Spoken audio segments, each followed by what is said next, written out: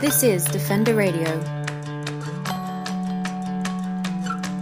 Defender Radio is brought to you by Gates Wildlife Control and the Association for the Protection of Fur-Bearing Animals. It's the week of April 28th, 2014, and this is Michael Howie welcoming you to a special edition of Defender Radio. Defender Radio's special report. On April 12th, APA converged on Calgary, Alberta to host a celebration of wildlife. Nearly 100 wildlife lovers joined us at the Hotel Alma at the University of Calgary for this event, which featured experts from across the province. Included in that list was predator-friendly rancher Louise Liebenberg and the University of Calgary's Dr. Shelley Alexander. In this week's special report, we're bringing you highlights from the presentations of these two leaders. First is Louise Liebenberg, owner and rancher of the Grazier. Louise's dedication to predator-friendly ranching is admirable and remarkable. Not only does she live the life of a forward-thinking rancher, but she shares her knowledge and takes every opportunity to grow the concept of living with wildlife. Good afternoon. I would just like to thank the association for inviting me to come here. I'm really excited to talk to people about what we do, how we do it. Unfortunately, I only have a little bit of time because I could speak for the whole day. They did give me a little bit more time, but I've got to watch what I'm doing. So I'm going to go through some of my slides a little bit quicker. As many of you can hear, I've got a really strange accent. I was born and raised in South Africa. I spent the first 22 years in South Africa. Then I lived 18 years in Europe, and my plan is the next 20 to live in Alberta, and after that something warm again. So. My name is Louise Liebenberg. My husband is Eric Verstappen. He works full-time off the farm. Our ranch is called the Grazier, and we ranch in northern Alberta, close to Slave Lake, High Prairie, that area.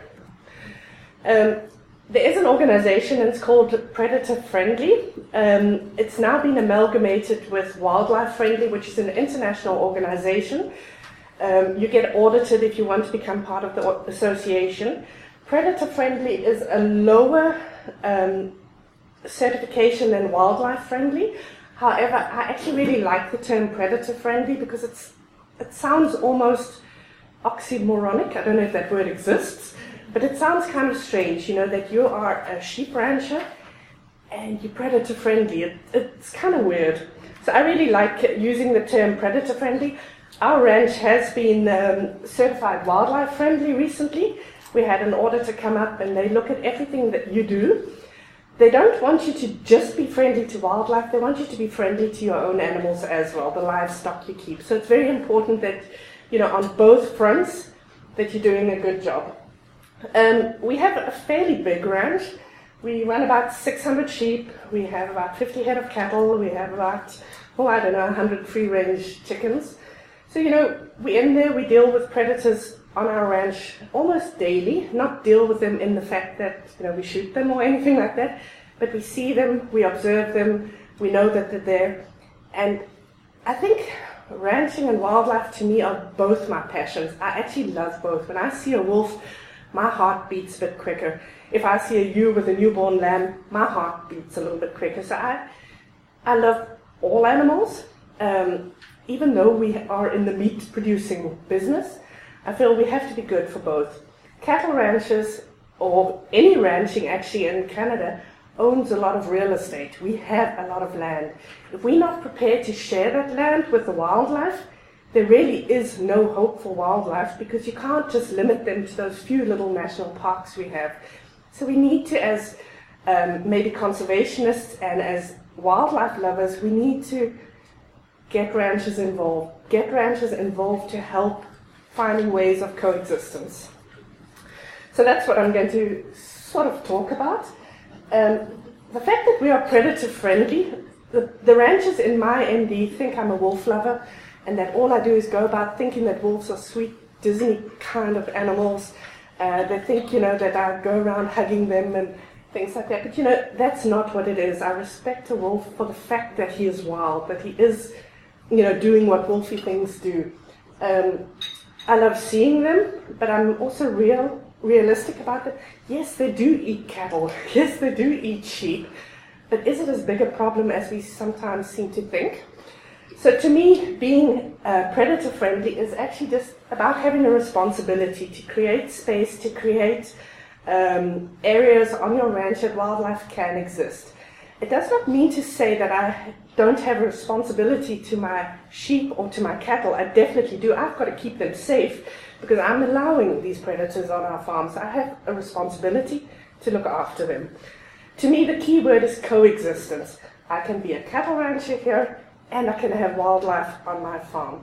The one does not exclude the other. It doesn't mean because I'm a cattle rancher that predators don't have a place on my ranch. I actually think they have a very important place. And to me, that is the reason why we applied for this certification. We are the first ranch in Canada to get this certification. We chose to go this route, not because of the added value that we might have in selling our meat products, but it's to open up lines of communication, because people say, hey, what is predator friendly? And as soon as you have that line of communication open, that's when you have the opportunity to educate, to help, to maybe plant a seed that, you do not need to shoot predators, you do not need to trap them, you do not need to snare them, but you do need to do some work to make sure your livestock stays safe. So how big is the predation problem? Unfortunately, Canada keeps very bad statistics on, predation numbers. The numbers are very difficult to get hold of because cattle and sheep disappear. Sure, it's easy to say, wolf took my calf, because if you say a wolf took my calf, you get compensation. If you say a coyote took my calf, you don't get compensation. So, the numbers are very difficult to figure out, what is really going on, how true are predation numbers. So I got these statistics from the US, because the US are a little bit more rabid about, anti-wolves and things like that, so it's a bit easier to get information. So cattle mortality is 0.23% of cattle get predated on. That is nothing. The biggest causes of death are respiratory problems, digestive problems, calving problems, weather problems, and non-predator problems. So looking at those numbers, as a cattle rancher, if I make sure my calves don't get pneumonia or diarrhea, I'm probably going to save more than I would going out shooting wolves. Sheep mortality is 4% of the sheep inventory. Sheep are just really edible. They're small, they're easy to be predated on. So of course the numbers are higher. Coyotes are the biggest predators for sheep. Looking at these numbers, we know there is an issue. Like it can be, if you are a farm that is getting predated on regularly, you can be wiped out. You can have huge numbers of losses. These are I'm not saying that every sheep farmer suffers 4%. One might have 0 and another might have 10%. So, if you are in that 10% category, you have a problem. I don't think we've got to underestimate that there is a problem, but it's maybe not as big as people like to think that it is.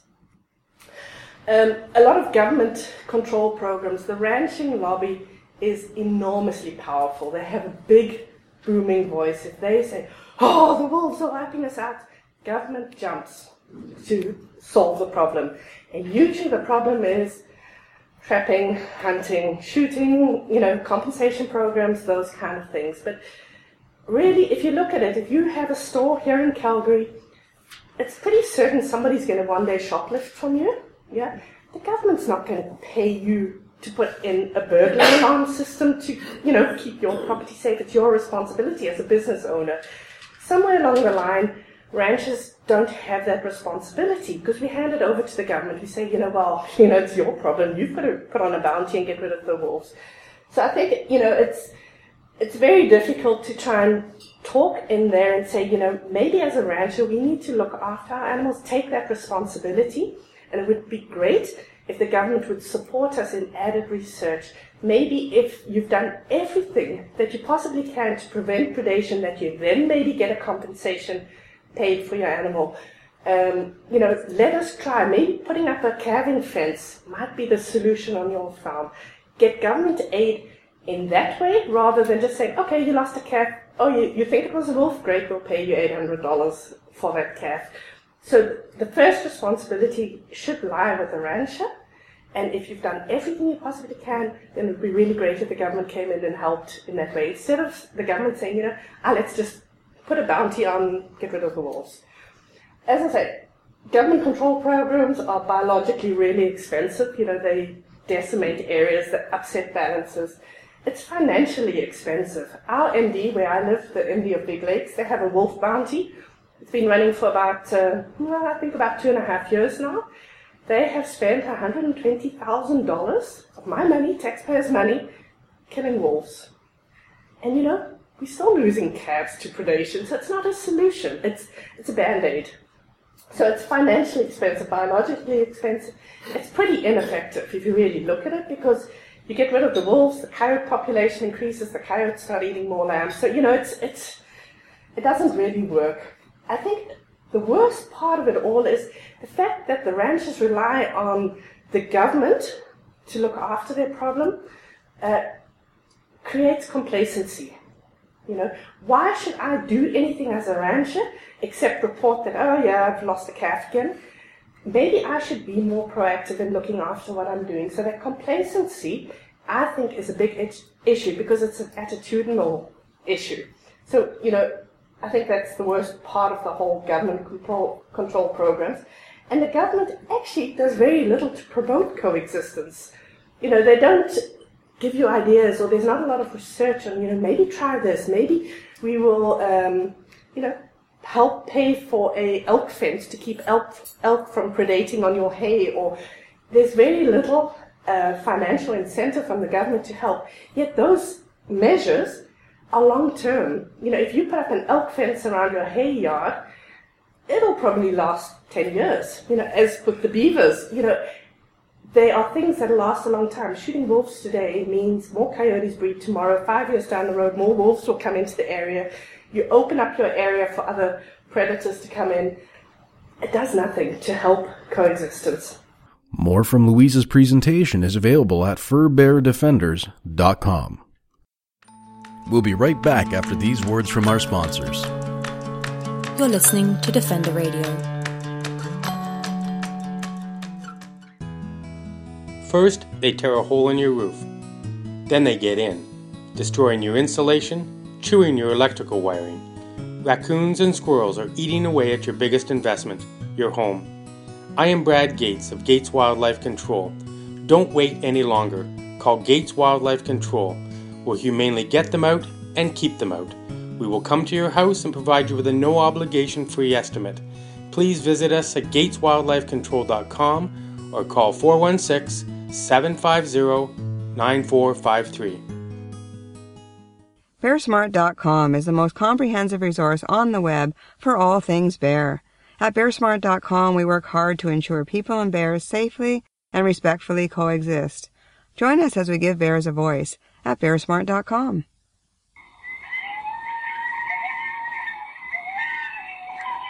Have you ever heard a coyote sing?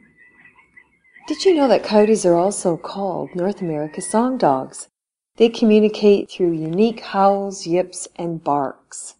At Coyote Watch Canada, we're committed to fostering peaceful coexistence for communities and their wildlife neighbors by building compassionate wildlife communities, one community at a time. Please visit us at coyotewatchcanada.com for more information and tips about this amazing keystone species.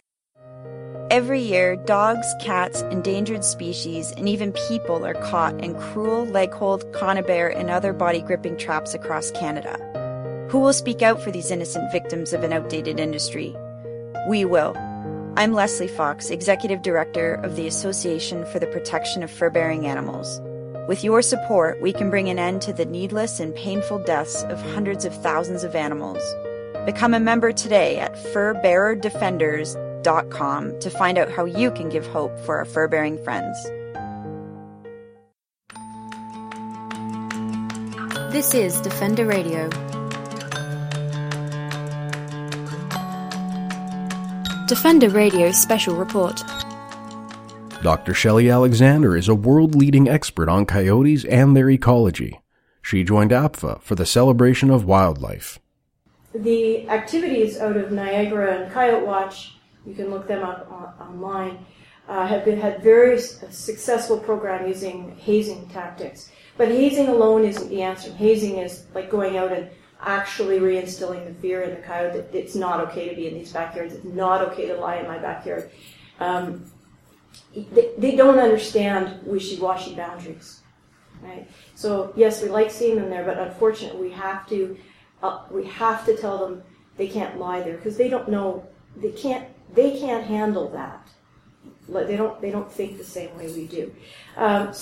We need more than hazing. You need control of garbage. You need some sort of active promotion to keep them away from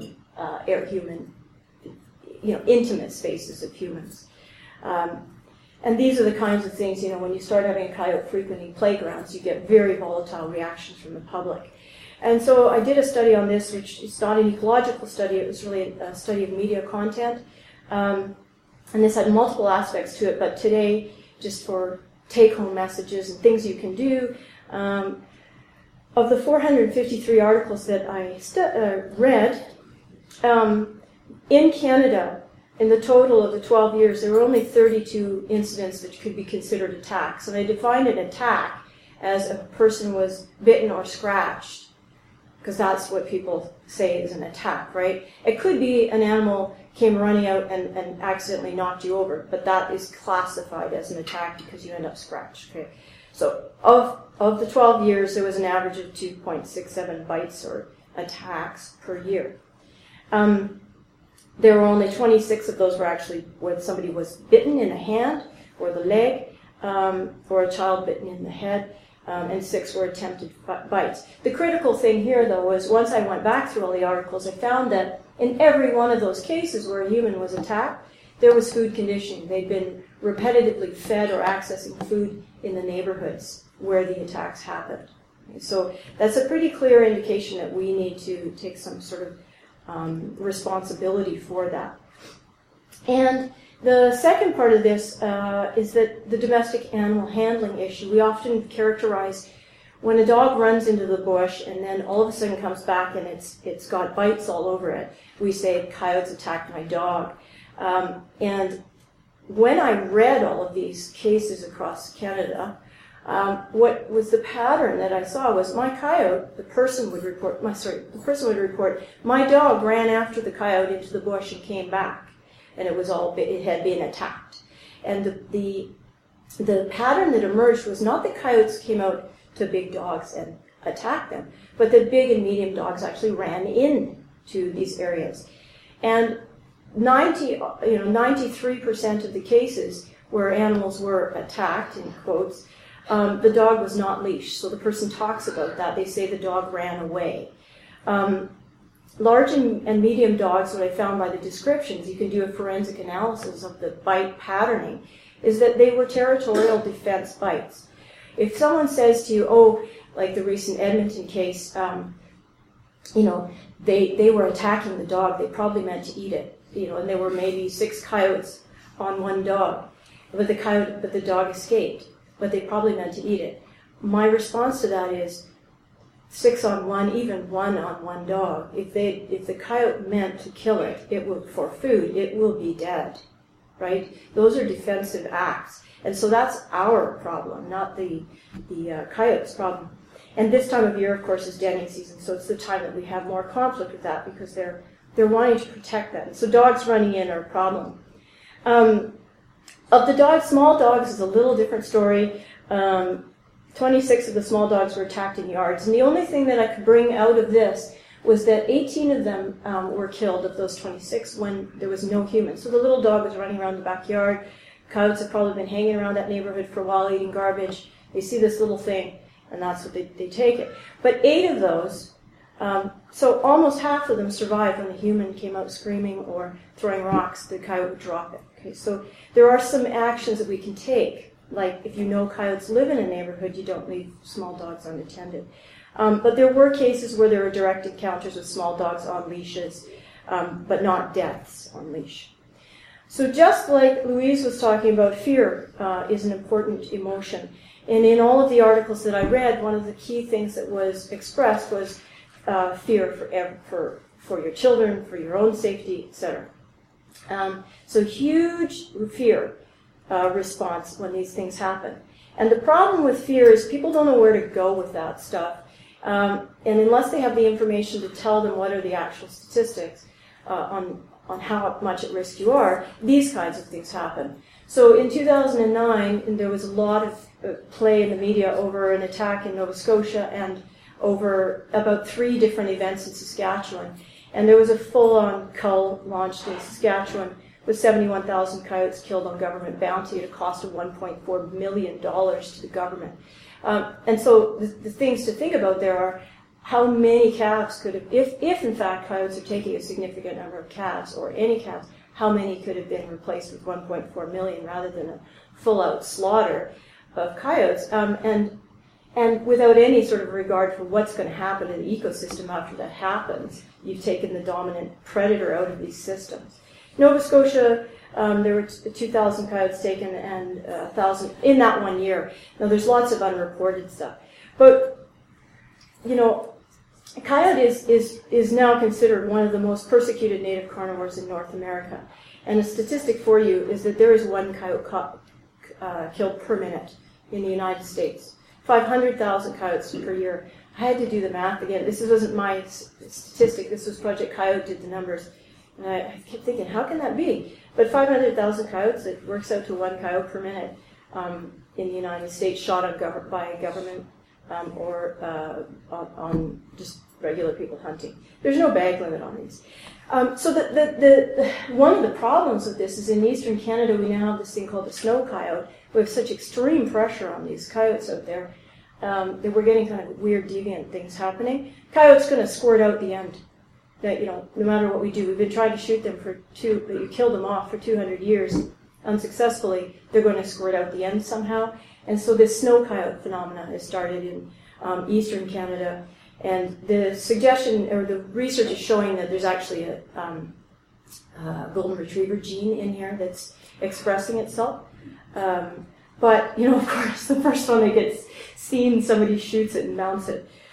Anyway, the research shows us that killing doesn't work, and so we need solutions, like what Louise is talking about. We need solutions. We need to implement those kinds of non-lethal solutions. The research shows us that when we kill on this kind of level, we have loss of social structure, loss of education amongst the coyotes themselves, younger breeders, higher birth rates. And this equals a stressed, uneducated, and rapidly breeding population of teenagers running the show. Imagine that downtown Calgary, right? Might be a river. Maybe.